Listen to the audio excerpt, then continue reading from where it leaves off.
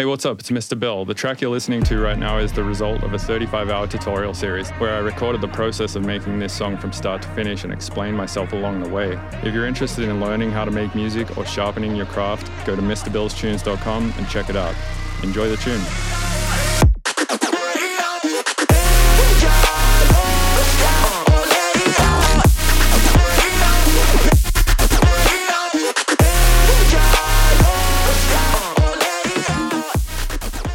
Hey, you're listening to the Mr. Bill Podcast. Hey, you're listening to the Mr. Bill Podcast. Hey, you are listening to the Mr. Bill Podcast. Hey, you're listening to the Mr. Bill Podcast. Hey, you're listening to the Mr. Bill Podcast. Hey, you're listening to the Mr. Bill Podcast. Hey, you're listening to the Mr. Bill Podcast. Hey, you're listening to the Mr. Bill Podcast. Hey, you're listening to the Mr. Bill Podcast. Hey, you're listening to the Mr. Hey, you're listening to the Mr. Bill Podcast. Hey, you're listening to the Mr. Bill Podcast.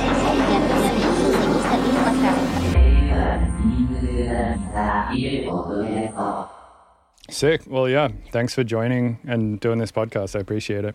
Pleasure. And yeah, the stems were good.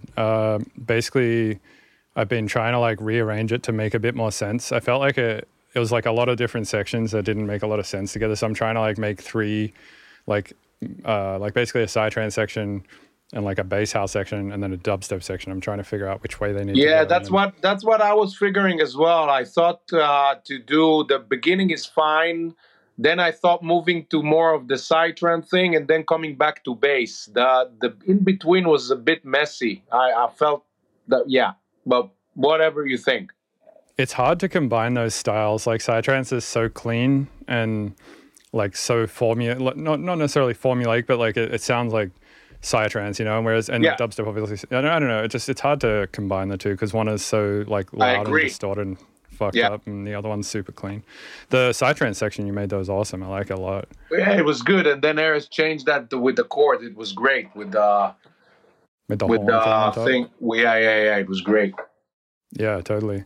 What have you guys been up to lately? What are you working on? Well, we're doing a bunch of stuff actually. We're doing something that unexpected is like we're working on a video game for a long time. Oh, nice. And so we can't wait to show people something about this. It's in VR and it's a very fun project. It's Unreal Engine 5 and we're first going to release some teaser of a pinball and it's going to be really crazy. Sound design is really fun side of it and very psychedelic game. So this is. Are you having to mix it in like that 360 sound thing for VR? It's happening automatic within the engine. So Unreal Engine have like tools inside that you just place an object and the sound comes from there. So it's really easy. Crazy. Yeah, I did some music once for a VR project called Racket or something like that. It's like a ping pong game and there was just music in it. And they sent me like this tracker by Waves that you attach to your headphones and it connects via Bluetooth to your computer. And then like as you move your head, it like knows where your head is in space and like pans the... Racket NX. Racket NX. We had tracks there as well. Did you have to do the same thing with the headphone thing? Yeah, we gave them stems and stuff, and they did. It's super weird, that wave thing that you move inside. It feels weird. I don't know, and to mix with it was kind of weird. But yeah, we did it as well with Waves. Yeah, the AirPods have it as well now. The AirPods Max. Yeah. I fucking hate it. I don't even know how to turn it off. I don't know what to do with these. It's horrible. I don't get it. Yeah. Yeah, you lose totally the center. Like you want to hear the clarity of the details of the track. I don't want to hear a reverb on top, you know? Yeah, have you listened to the AirPods Max when an aeroplane is taking off? It's so fucked. It like destroys your ears. It goes and like fucks up your hearing and stuff because I guess like the sound pressure of the plane is too much for the thing to, and it's very loud and it's like very unstable noise. So like can't cancel it out properly. It just creates this crazy pressure in your ear. And I think regardless, in reality, we're not canceling anything. We're just blasting our ears with opposite direction of phase, you know? So actually we just adding more volume to our ears. So we're not really... So is it actually... Our brain cancels it, but our ears get the volume. Damn, so noise cancelling is actually bad for your ears? I think so. I'm not an expert, but that's my Not sure. understanding of it. We roll with it because it's fun on the plane, but is it good for you? I don't know, But I know that they blast back to you the frequencies just the opposite phase-ish, so... Yeah, I mean, it makes sense. I didn't know it was bad for your hearing, though, because if it goes in opposite directions, that means the speaker doesn't move either, right? That's why it nulls out in the first place, does it not? If you have two speakers, left and right, blasting opposite phase, the speakers are still blasting each one the thing, but the room cancels it, right? But when it comes to your ears, there's no room in between. It's just your brain. You see what I'm saying? So... I always thought it was the speaker that cancelled it, because the way a wave works is like it goes up, the speaker goes out, and it goes down, and the speaker sucks back in. Yeah. But if you tell it to go up and down at the same time, it just cancels and the speaker just stays there. If you stay mono. But if in real life you keep left as one phase and right in different phase, and you have actually real two different speakers in real life canceling each other, not on a mono channel, you know what I'm saying? Yeah.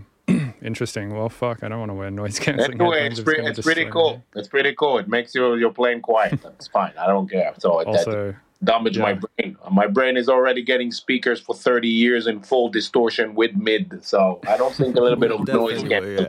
Yeah, I don't think a little bit of noise cancelling will destroy that. Yeah. Yeah, good point. Yeah.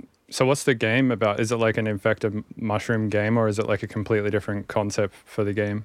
It's all infected mushroom game. It's based on our albums, and it's very, very psychedelic oriented.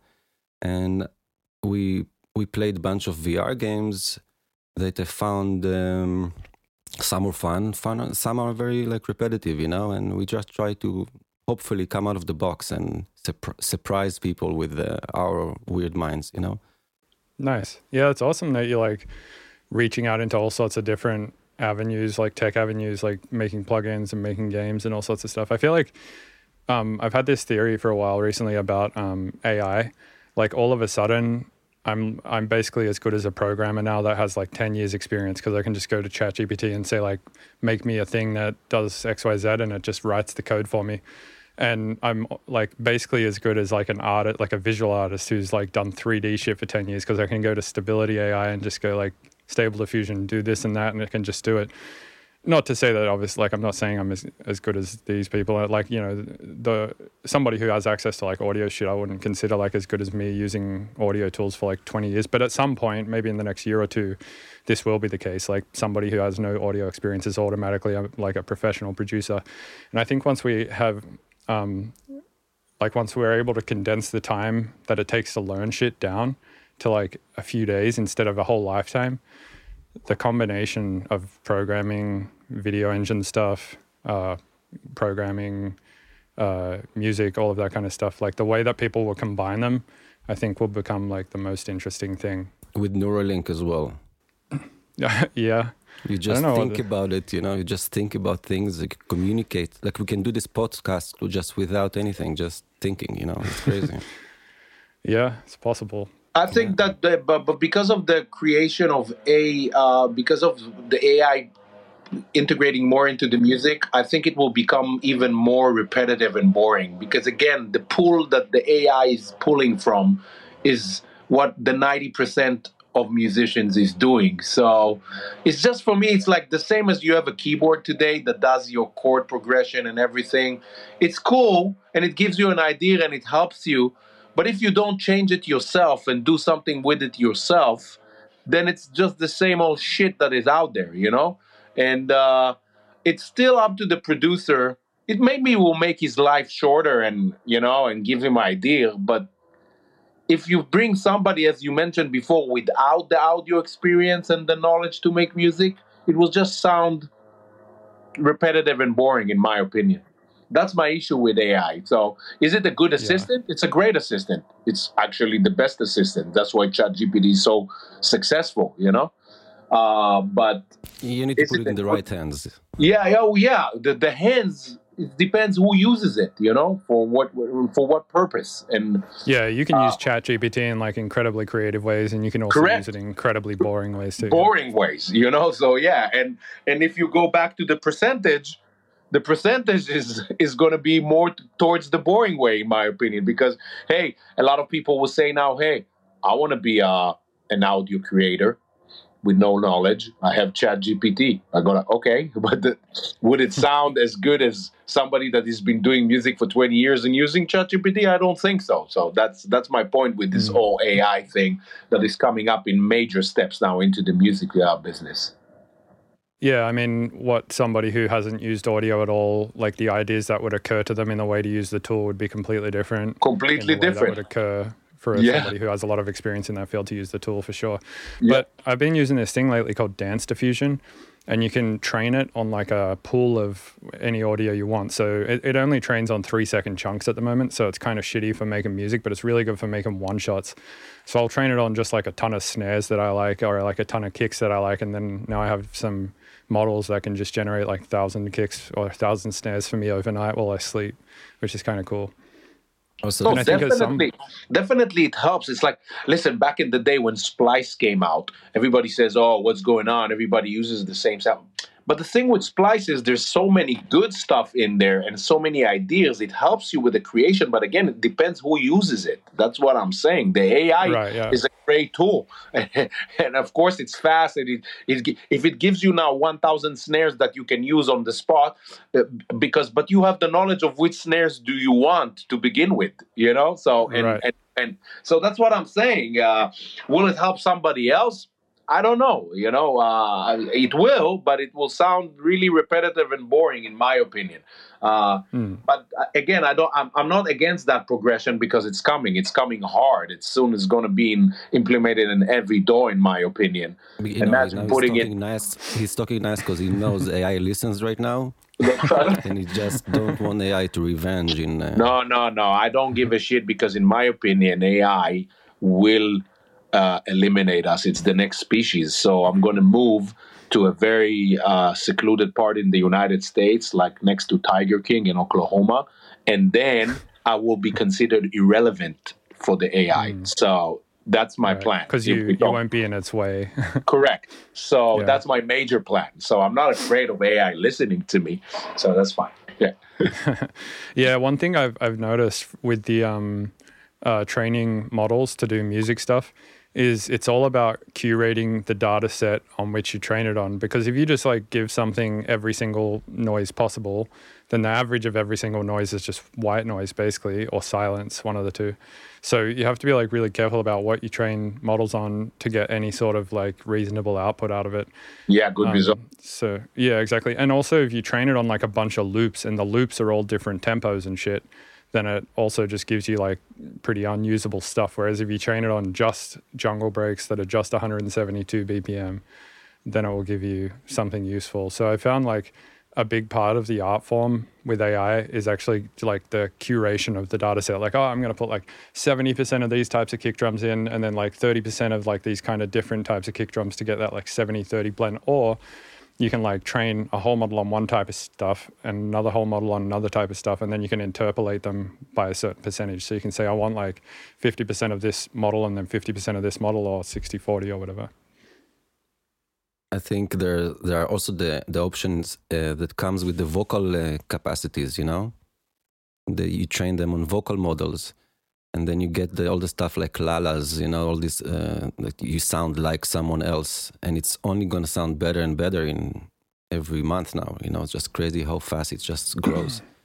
So. Yeah, I think it's all got, like, I think at this point, the ability to generate vocals is almost as good as human sounding vocals now, so long as you train it on a solid data set. And it's just hard to get those data sets. Like the people who have trained the Drake voices, they've only trained it on Drake acapellas that exist out there, and Drake acapellas that they've like used FFT shit to split the stems out of and stuff like that. And that's why they currently sound bad. But if you actually took like thousands and thousands of hours of like actual Drake recordings from the studio, they would just sound like that. Mm-hmm. Yeah, they'll sound the same. But it's still fun. It is fun, yeah. The other thing that's tough with vocals is if you give a model every single word, it starts to just generate stuff that sounds like the average of all words. So it might sound like English to a non-English speaker, but to like somebody who speaks English, they'll just be like, that's gibberish.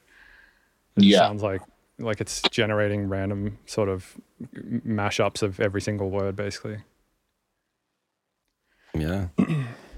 Are you still working on plugins for Polyverse? Yeah, we have a lot of stuff coming out. Some of them are harder to finish than others because we're always trying to release version 1 to be very good and very stable. And and also always thinking about removing unnecessary features and trying to be more focused on the point, that to make just one very interesting let's say tool that makes unique stuff that hopefully don't exist much in the market, Yeah, like Manipulator, I feel like was that, or Supermodal as well, I think is a good example. Yeah, and at the time also I wish plugin. I haven't seen anything back then that does it. Even though after talking with Steve Duda, he made something that I think did it, but I'm not sure if he released it or not. He showed it to me, so he had like something that I had no idea that he did. Huh, that's cool. Yeah, he's a really good developer, man. I still think Serum is pretty unmatched. He's the master. We love him. He's like such a crazy, beautiful guy, genius. And he just did something that we all needed, Yeah, basically took Massive and just made it way better. But also the wavetable generation and stuff, drag and drop stuff that he made really easy. And it just made it very, very, very precise and very well thought. Every detail he thought about it. Yeah, that's true. Yeah, it makes sense. I mean, he was an engineer for a long time, right? He engineered a lot of Nine Inch Nails stuff and worked, in that field for a long time. So I guess he kind of had a good idea about where everything was lacking at the right time, Yeah. So that's cool. What kind of plugins are you working on at the moment? What do they do? Well, we have a huge set of very special filters. I thought I played them to you when you came over. Was that Supermodal? Was that plugin? You heard one. You heard Supermodal as well. But we have a few interesting stuff. I want to say even it sounds like phaser-ish kind of stuff. One of the upcoming stuff. So it's even in this phaser we have a unique take that whenever it comes out you're gonna see why it's so special. I don't want to expose something too early before it's out, but. This year we have some exciting things coming out, and we're also working on a synth-based, let's call it, a device that's on the finishing. We're almost there, but it's hard to tell exactly when it's going to be stable. Did you say synth-based as in a lining phase of things, or? No, it's like a synthesizer kind of. Oh, synth-based, gotcha. Yeah, sorry, yeah. Yeah, I thought you said sync-based. So we have a very interesting, very unique ways to create waveforms. Finally using some unique oscillators, and the oscillators they have no aliasing at all, and that's something that's hard to achieve in a computer. Anyway, as soon as it's gonna come out, you're gonna hopefully enjoy it. Yeah, awesome. Yeah, I've really enjoyed the other plugins that you made, so I look forward to it. Are you guys doing shows at the moment or taking a break to do other shit? No breaks. A lot of shows, every weekend shows this month, especially going back, Mexican tours, Brazil, Europe, and... we did Electric Forest, was sick. Electric Forest, sick, nice. One of the best, and there's a lot of shows, and working on an album that will come pretty soon, which is called Reborn, which is also an interesting project we started a few years back. It's basically redoing very old tracks that has no files in our days, but with the sound of today, but not with an arrangement of today. That I want it to sound like then, with the sound of today. So, and technically you think it's easy, but it's completely not.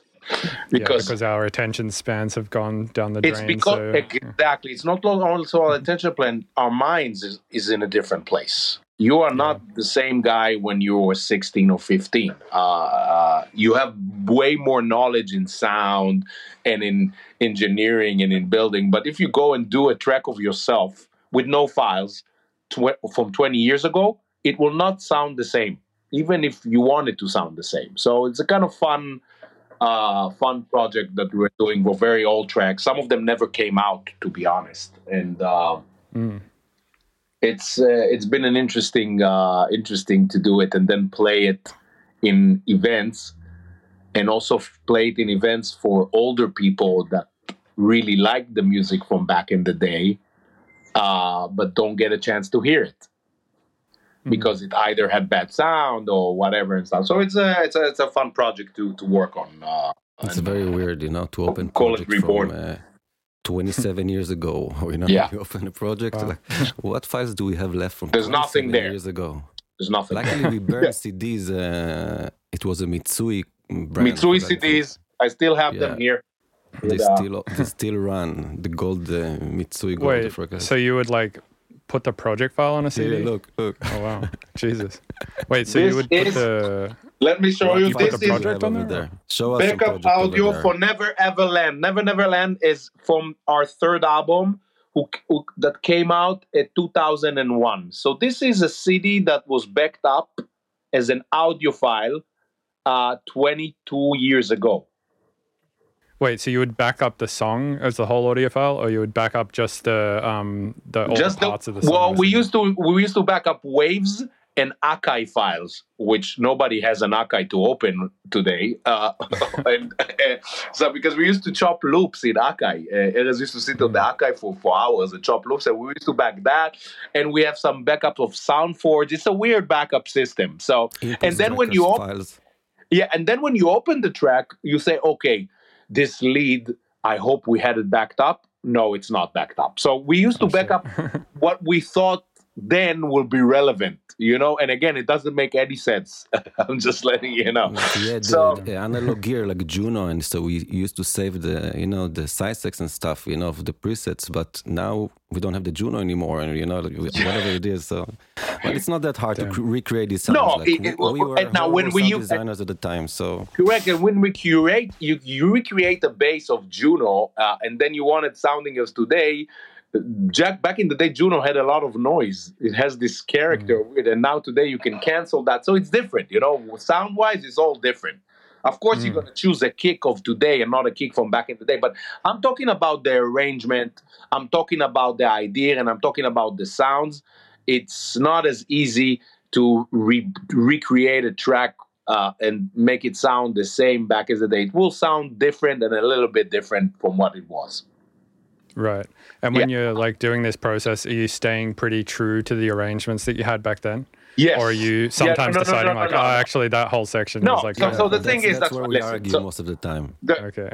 In my opinion, when you do a project like that, this is not a remix. I'm not doing a remix now to make it a banger for dance floor dubstep lovers. That's not my idea of this project. The project is to do it the same, and that it will impact the people who used to say, oh, the story on that track back in the day, you don't do that shit anymore. And he's right. A, we choose not to do it, and B, we just don't do it. So it's in between keeping the same arrangement, and maybe when you do a rise of back in the day, so you add a little bit of a new rise to it, but still keep it kind of the same vibe, So that's how I see this project being made. Same for the melodies, you do the melodies. So if it's a TB303, you do the TB303, but then maybe you add something more interesting to it from our days. But the arrangement is almost the same.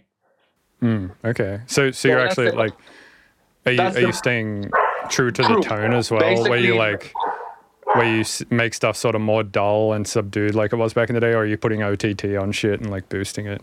We're not fans of OTT.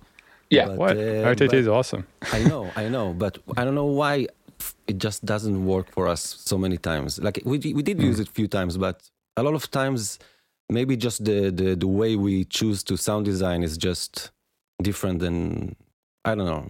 especially back in the day when we did our first, second, third album. Okay, the thing that is very common to a producer today is side chaining the kick and the bass, that they will not interfere back. This was not even suggested then.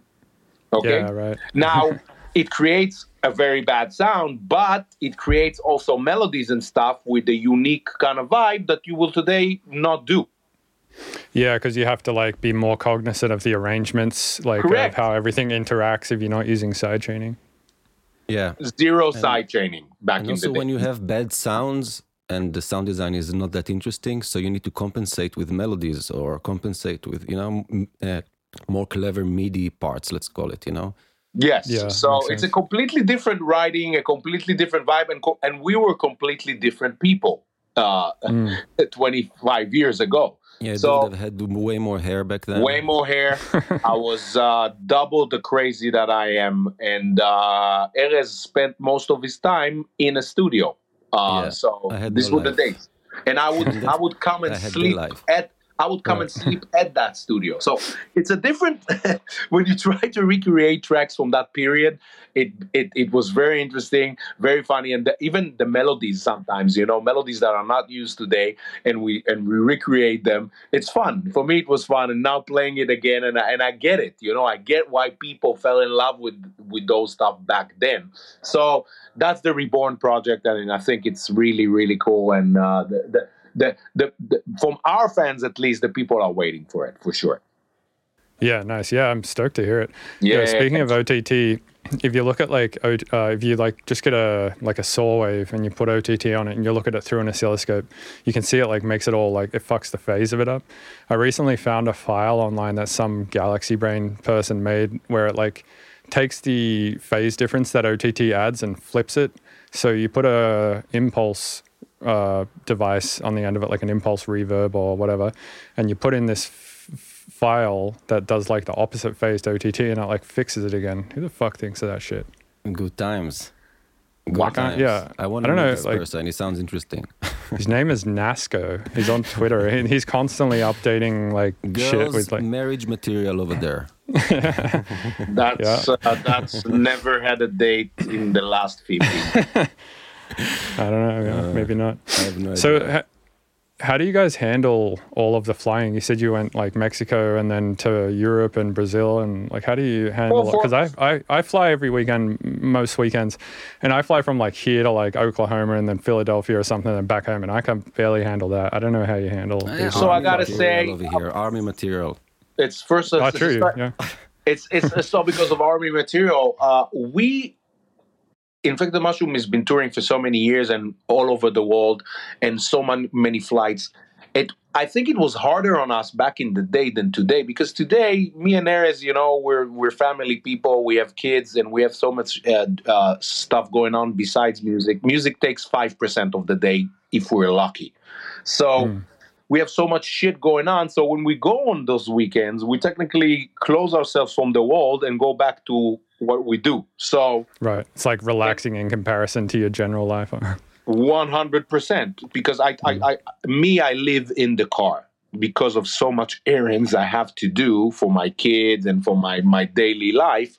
So I live in the car. So I go on Thursday to a tour and come back on Sunday or Monday. This is devoted only for shows, talking music, doing this, doing that. So for me, it's kind of an escape from my real life. So I don't find it as exhausting. It is sometimes exhausting. Of course, if you do next week, we have a tour in Mexico, that's easy. But then we fly to Europe to Shankara Festival, and from there fly to Brazil for 2 other festivals and coming back to LA. That's insane. Fuck flying, insane routing, insane shows. And then we come back, I'm tired, okay, or jet lagged or whatever. But still, it's still an escape. And I love being on festivals. I love playing out there and testing the music.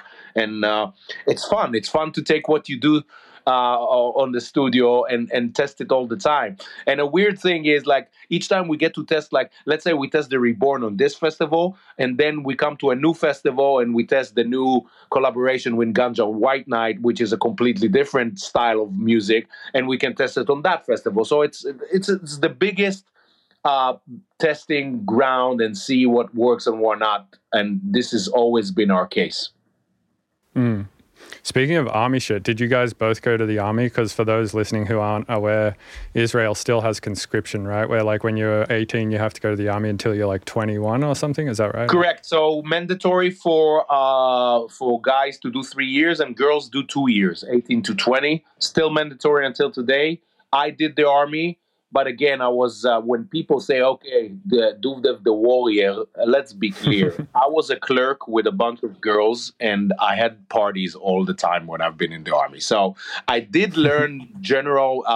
I did learn what to do with, let's say, guns or stuff like that. But again, I was. He's half a ninja. Half a ninja.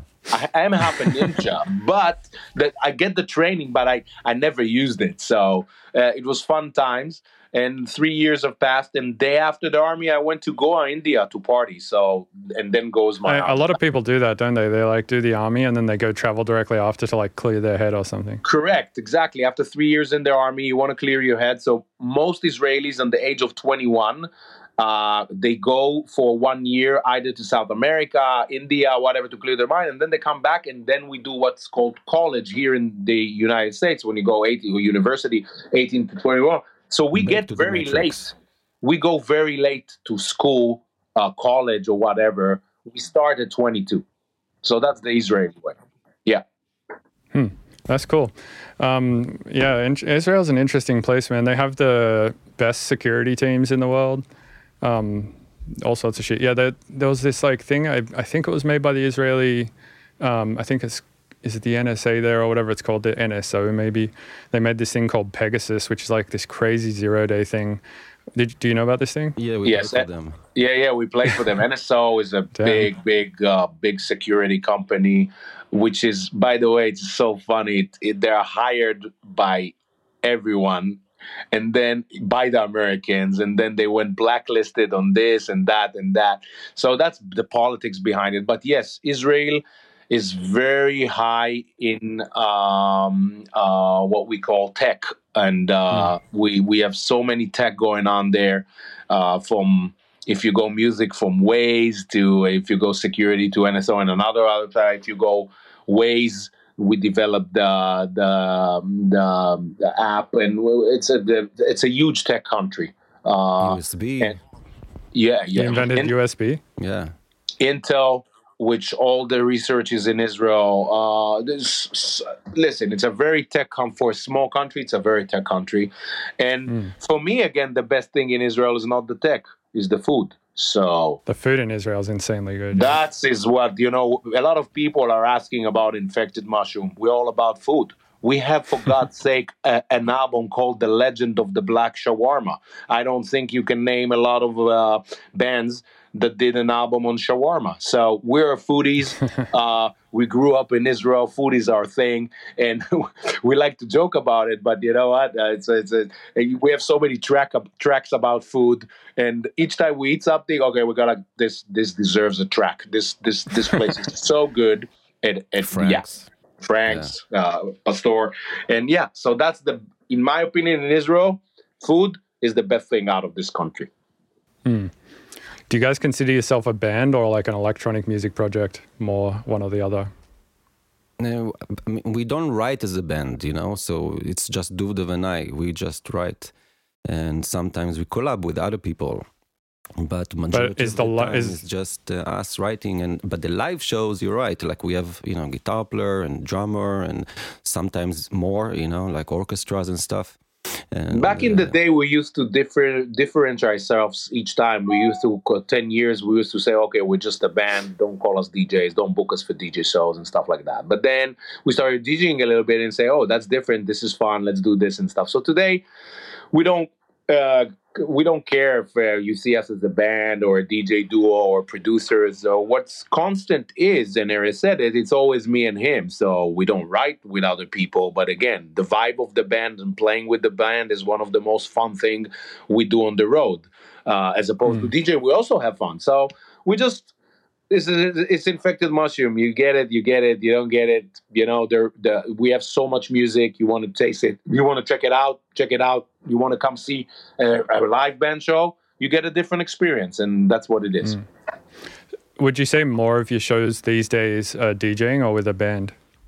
Lately, It's more DJing because not because we became lazy. It's because festivals and promoters, they prefer the DJ sets because of their stages. They have a Yeah, ready it's stage. Correct. logistically It's a way easier for logistical them. issue. They have a ready stage. They don't want to put another stage on it. They don't want to. So we do that. But sometimes when we do the live, for me, being on a live set of Infected Mushroom is the most fun. We enjoy For sure. we enjoy it more than a DJ set. We are hanging out with the whole band. It's always fun, and that's what. If you ask me on the road, if I prefer to be as a DJ band or a band, I prefer doing the band shows. Interesting. Yeah. And how do you build these? Like, how do you stem stuff out, and like what parts do you decide to remove and keep in, and like how do you run it all to front of house and stuff like that? I'm curious, like, because I've done this before, and I'm just curious how you guys solve. Because it's like basically a problem to solve, right? It's like this crazy fucking Yeah, so creative and tech problem. So there's two let's say solutions that we came up with. First, we like to improvise, and so in live shows we try to play a lot of melodies that don't exist in a track, and so what you get is like a new version of the track every live show you come. It's just going to be improvised. Who knows what melody is going to play, and who knows if the guitar player will play this, or I will, or Duvdev's going to make weird effects with his vocal, you know.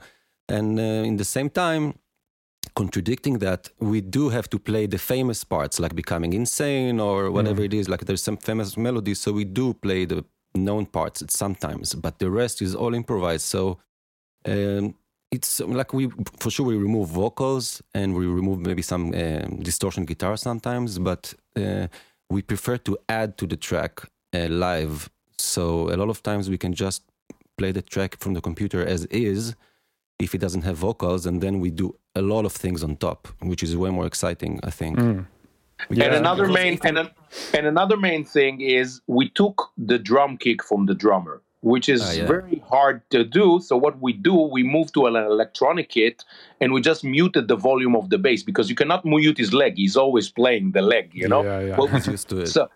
So we just muted that, and that makes the kick is always there. Kick and bass are always there. And then all of the other stuff are improvisation, and it's fun, you know?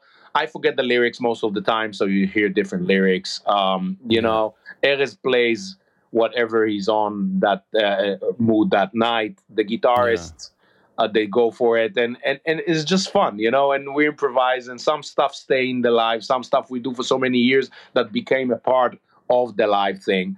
And sometimes we say to whoever it is don't do this again. In the next show, it was horrible. This part was disgusting. Don't do it again. You know? Yeah, don't go for it. You know, and it's and okay, each. you know? And each musician brings his own character. Our latest guitarist, let's say Yossi Mizrahi, who just so he's a guitarist that is also a producer. So for him, he likes to do tricks with the guitar, like, you know, doing a tone and then pitch it up and goes forever. So he goes to that direction of playing, and that's cool. And that added another aspect to the band. So each we have a crazy chain for him for Yossi, the guitar player. Crazy chain, wild to program. Yeah. Damn. So we used to do some. We used to use the plugins I Wish and Manipulator and stuff like that on my voice for some of the show. Gatekeeper, and Erez literally plays with my vocals or in the tail of the vocals. So that's gives me like a source, and then he is my oscillator, and then I play on him, and then on his voice with Manipulator, and add distortion on top, and you know, Comet and all this kind of stuff, and it's fun. And the main thing, we perfected our stage that it will be fly ready, and that's a big preparation. The band thing is crazy logistics, man. I did it once, and I'll never do it again. It was correct. Way too hard. It's crazy. So we made the system with this. Our tour sound guy manager, Israeli. He's crazy about OCD order and organization. So he built these suitcases that fit the mixers. Everything is cut. So we fly in, fly out, as almost as easy as a DJ set. Not easy as that, but almost as easy as that because we bring everything with us. We have backup for everything. We have a battery that holds the whole equipment. It was Erez and this guy, they thought about this for years, and each year we perfect that, and that's the main thing of an electronic live band touring is easy fly in and outs. Right. That's the main thing. Yeah. Yeah, this guy name is Tsafi Avigdor. Yeah, he's crazy. He's amazing. Tsafi. Yeah, so I did the same thing once. I did a live set with a drummer, and then I had two visual guys actually doing like sync visual shit. And I was sending, I had two triggers on my drummer's kick and snare, and they would send to two triggers that would trigger two noise oscillators, like just as a click, and that would sidechain everything that I was doing. And then I was sending out of my MIDI controller and from his kick and snare and from my other controllers MIDI through OSC to the visual guys, and then every time I would like press a button or something, it would like trigger a piece of video and stuff like that. It was like this whole last thing, and we did it in a Sprinter van, and I did like 35 shows, and the tour grossed like 30 grand, so it was less than $1,000 a show, and we all had to sleep in the van, and it was fucking horrible, man. And this is what, when we talk about touring, and people always ask why we don't do this. The main thing about a tour, besides looking great, sounding great, and is actually not losing money. Let's leave aside making money. And B, as big as it gets, you have to tour it longer just to break even and make money. And and the preparation and the booking and the back end of that tour is insane amount of work, and you need a lot of people that they know what they're doing. And this is the real problem of touring. Everybody goes like, let's go on a tour, book 50 place.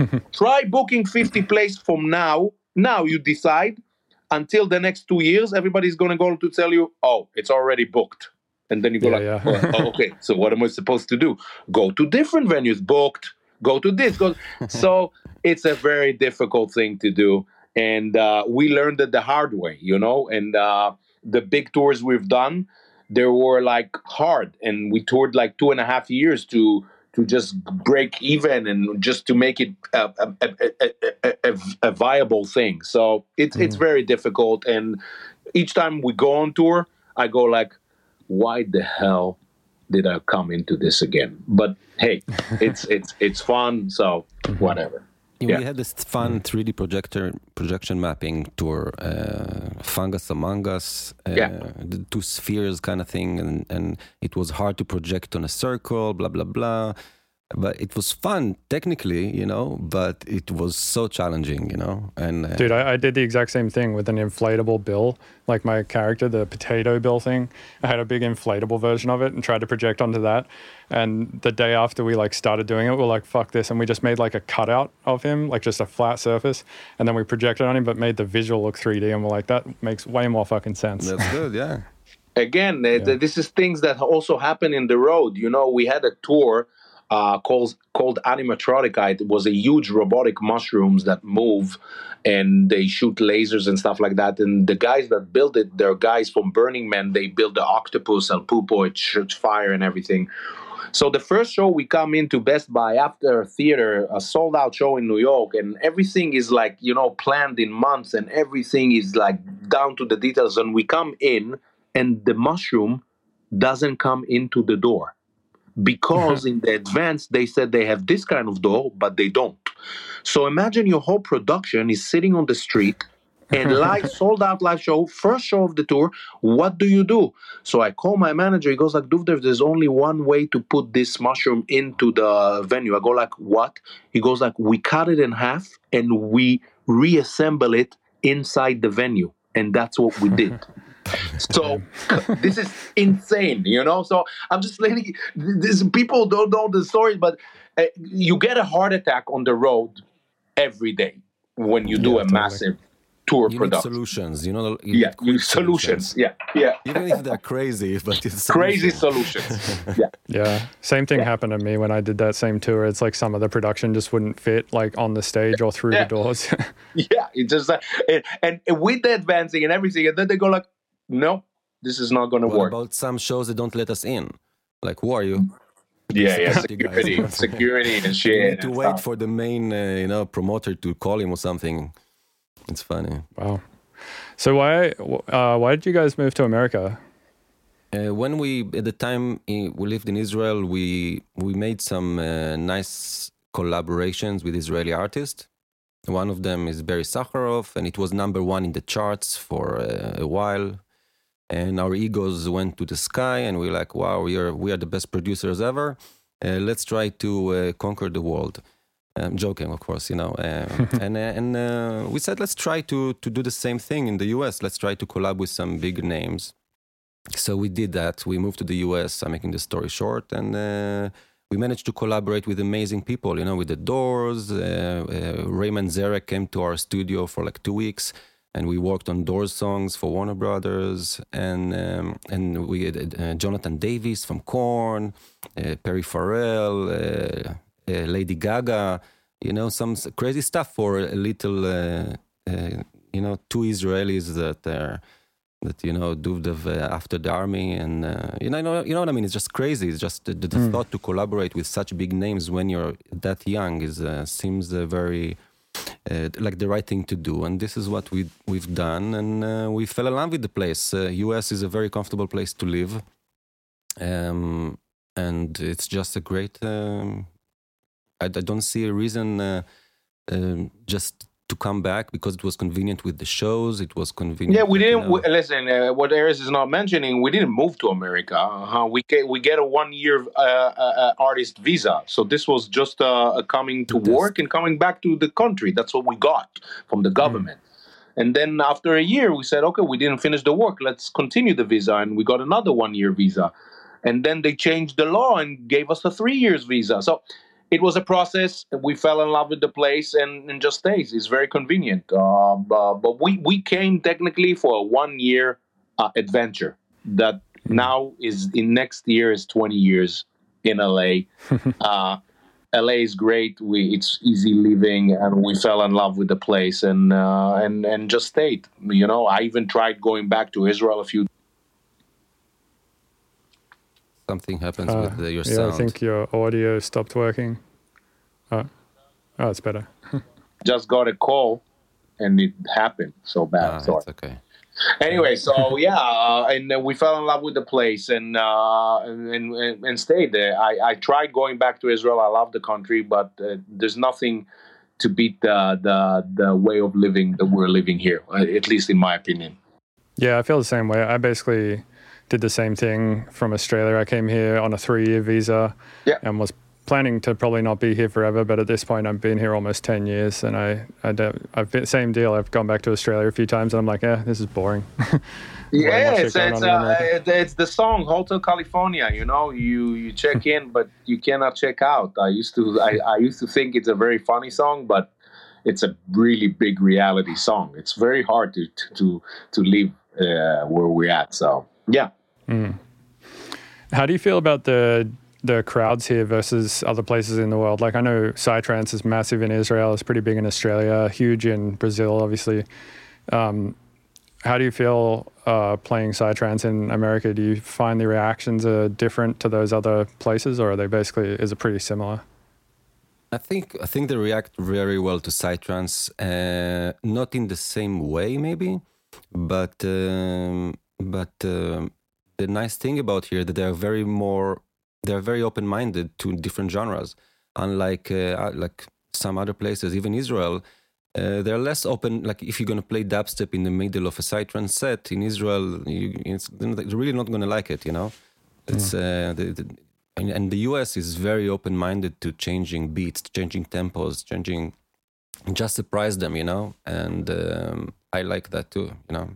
And what happened with the EDM scene over here, with companies like Insomniac and all of these, EDM is huge here. So every aspect of it is huge. Dubstep, glitch hop, trance, techno. So when you go on a stage, you can play whatever you're going to play. The crowd is not that surprised because he heard it from some other genre and stuff. So you can kind of play in between, as opposed to Brazil, if I go play a Infected Mushroom set and I play like a little bit of a dubstep half tempo over there, they go like, what the fuck is he doing? You know, because they're coming to see only a secured special set of Psytrance. So what Erez is saying is the crowd over here is way easier to play some more diverse music too. I can throw out a drum and bass in there and nobody's going to go like, what the fuck is he doing? You know, and that's what we like playing in America. As opposed when I go to play in Australia, Psytrance tour, 7 shows, they know what they want and they want to hear that specific sound. So that's the main difference in the American crowd. Yeah, I find that as well. It's like they're okay with, like, because I guess like music is basically all about setting expectations and then either meeting them or not, right? And if you Correct. don't meet the expectations here, people don't mind the challenge. Whereas if you don't meet expectations, I find in, say, somewhere like Australia, people don't like being challenged in that way. They go like, what the fuck? I feel slightly challenged and uncomfortable. This is bullshit. Yeah. And as much as we are an older band and we're here for so many years, we find some of the remarks very funny. You know, some promoter goes like, I really want you to play old school music. And I go like, what do you mean? We're like, which? He goes like, Vicious Delicious. I go like, that's our 6th album. So even the guys that are talking to you, sometimes they don't understand what they're saying. You know, I can play old school music. I mean, for them, old school is maybe 5 years ago. Correct. For them, it's 5 years like ago. 5 generations, but for me, it's from 25 years ago. So I'm just saying, I don't know what you're saying to begin with. So I really want today in our days that to play. Basically, we play whatever we want, me and Erez. But we kind of found a way to adjust ourselves to sets. You know, if you book us to this, book us to that, we know what to play. We have so much music to play with, so it's fun to play to the crowd, and we're lucky that we can play all over the world and have a fan base all over the world. We're just lucky. Yeah, totally. So when you do the live sets, I imagine it takes some sort of amount of preparation beforehand. Are you able to flexibly switch up the track list for those, or is it kind of pretty much set in stone before you play the show? Pretty much set in stone, but before the show, I kind of talk with Erez and say, listen, we're playing in Denver. Let's throw 3 different tracks in this show. Put it more bassy. This is more of a bassy crowd. So we kind of... This can be changed until 5 minutes before the show. Correct. We can change 5 minutes before. Yeah, it's very adaptable for us. Musicians don't always love it, but... they don't love it. I go like to them with something new. You know? Erez goes like, today we're playing this and this and that. This 2 you didn't play for 10 years, and this one you don't know it. But just go ahead. It's going to be fine. This is the core progression. Here you go. Good luck. Yeah. And they're badass, and they always kill it, and it's fine. I like it sometimes even more when they first improvise, you know? Yeah. So people who are like insanely good at music blow my mind. Like when I make melodies, or I think Dev's video is frozen. Whenever I make like a melody or something, it's just noodling around. Like I just draw in notes in the MIDI thing, and I never know even what key my song is at the end. And I don't even think about that shit. It blows my mind to like see someone like, for instance, a session player for an orchestra or something, where you can just give them sheet music and they just play it like a fucking MIDI instrument. Basically, it's like crazy. Like first time around they just nail it. It's crazy. Yeah. Yeah, I wish I could do that. How did you learn music, by the way? Or how did you both learn? We were forced by our parents, you know. If you're not learning, they will just put on your necklace that they press a button and they have electricity in it. No, I'm joking. No, you had to basically do something. And, you know, when the parents push you at such a young age, like 5 years old, you just go and do it. You know, you don't know any better. And I think both of us really fell in love with music regardless. It's like, it's a fun thing to do for us, just to sit and think about new melodies and, I don't know, just be around music. You know what I'm saying? It's just, it's a fun thing. It's a fun occupation for us. It's not a job. It's not... It's like a game. Seriously, I can't believe we're getting paid for this stuff. You primarily play piano, right? Or do you know other instruments as well? I play guitar. Most of the Infected Mushroom guitars in the albums are me playing, but it's chopped, you know, so it's not... the good guitar parts, the people are thinking are great, actually synth. Right. And Do you do reamping where you like play the guitars dry and then edit them and then reamp them? always. Yeah, that's the way to do it, man. It took me so long to figure that shit out, but once I did, I was like, that's how you get everything sounding actually good. Yeah, distortion always helps, you know. It's funny with some of our main distortion parts all over the years, people are always asking me, so which guitarist played the distortion part in Heavyweight? I go like, that's not a guitar. And this is such a known solo in Heavyweight, and I go like, that's Ares. Speaking of Heavyweight, I've still got to remix that. I've had the files for ages, and every time I like go and try to remix it, I feel like I spend like a whole day on it and I get like 5% done. Like it's like so much in that track, man. Like it's hard to pick like a motif to remix because there's so many motifs in it, and I'm like, and I agree, and that's what's so unique about that track, or a few tracks of that. The whole point of those tracks was to do a journey of so much stuff going on and changing. And when you choose a little part of it and do it, it just doesn't do just to the track. But again, on the having said that, it could be a cold heavyweight remix or part one, let's say, and then take it to a different direction completely for newer crowds. It doesn't have to do, doing just to an original. Always when I go remix something, I'm not doing just to the original because I love the original, at least me. When I choose a track, I just love it. And then people come to me and say, oh, this is so much better than the original. Well, for you, I still think the original, like, kicks. I get this a lot from people, fans of ours, says, your Foo Fighters cover is way better than the original. I go like, well, that's your taste. I love the original way better. So I didn't know. I don't know if I did it just. I just took it to a different direction, So that's I think probably what I'm going to do with the Heavyweight remix is keep the arrangement with all the sections the same and keep each motif for each section, but just remix each section basically. And that's great. That's a great idea. Yeah. I feel like trying to rearrange that song is just a head fuck, man. It's like impossible. Or doing from the end to the beginning, like change the order. Do it backwards or something. I don't know. Yeah, that could possibly work. We'll see. Well, hey, man, I appreciate you guys taking the time to come on and chat for an hour. And yeah, welcome to come chat again anytime. I love chatting. It's our pleasure, and I can't wait to see what you do now with the track that we're with. I kind of really love. I really love the parts, but let's make sense of it because it's a bit all over the place.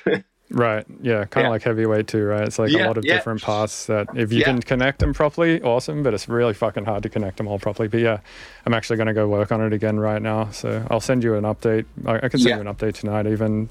Whenever it's ready, just send us an update. I'll love to see where you went with it. Fuck yeah. All right, dude. Well, thanks, guys. Thank you for doing this podcast, man. You are the Joe Rogan of audio, I always call you that. You are the EDM Joe Rogan. I love your podcast. And, good times, guys. And it's an honor to be here. Thank you. Fuck yeah. Cheers. Bye. Yo, what's up? Thanks for listening to the Mr. Bill podcast. This show is produced and edited by Robert Fumo. You can get early access to the show by going to my website, MrBillsTunes.com, and paying me instead of Patreon. And remember to go rate and review on iTunes, or I'm going to come to your house and punch your dog in the throat, upper deck your toilet, and fuck your partner. Note, I may or may not do those last couple of things. You should probably just go rate it on iTunes or Spotify or whatever it is that you listen to the podcast on, because it really helps the podcast. But just know that it'll go a long fucking way to me not doing those things if you do go do that. So just putting that out there.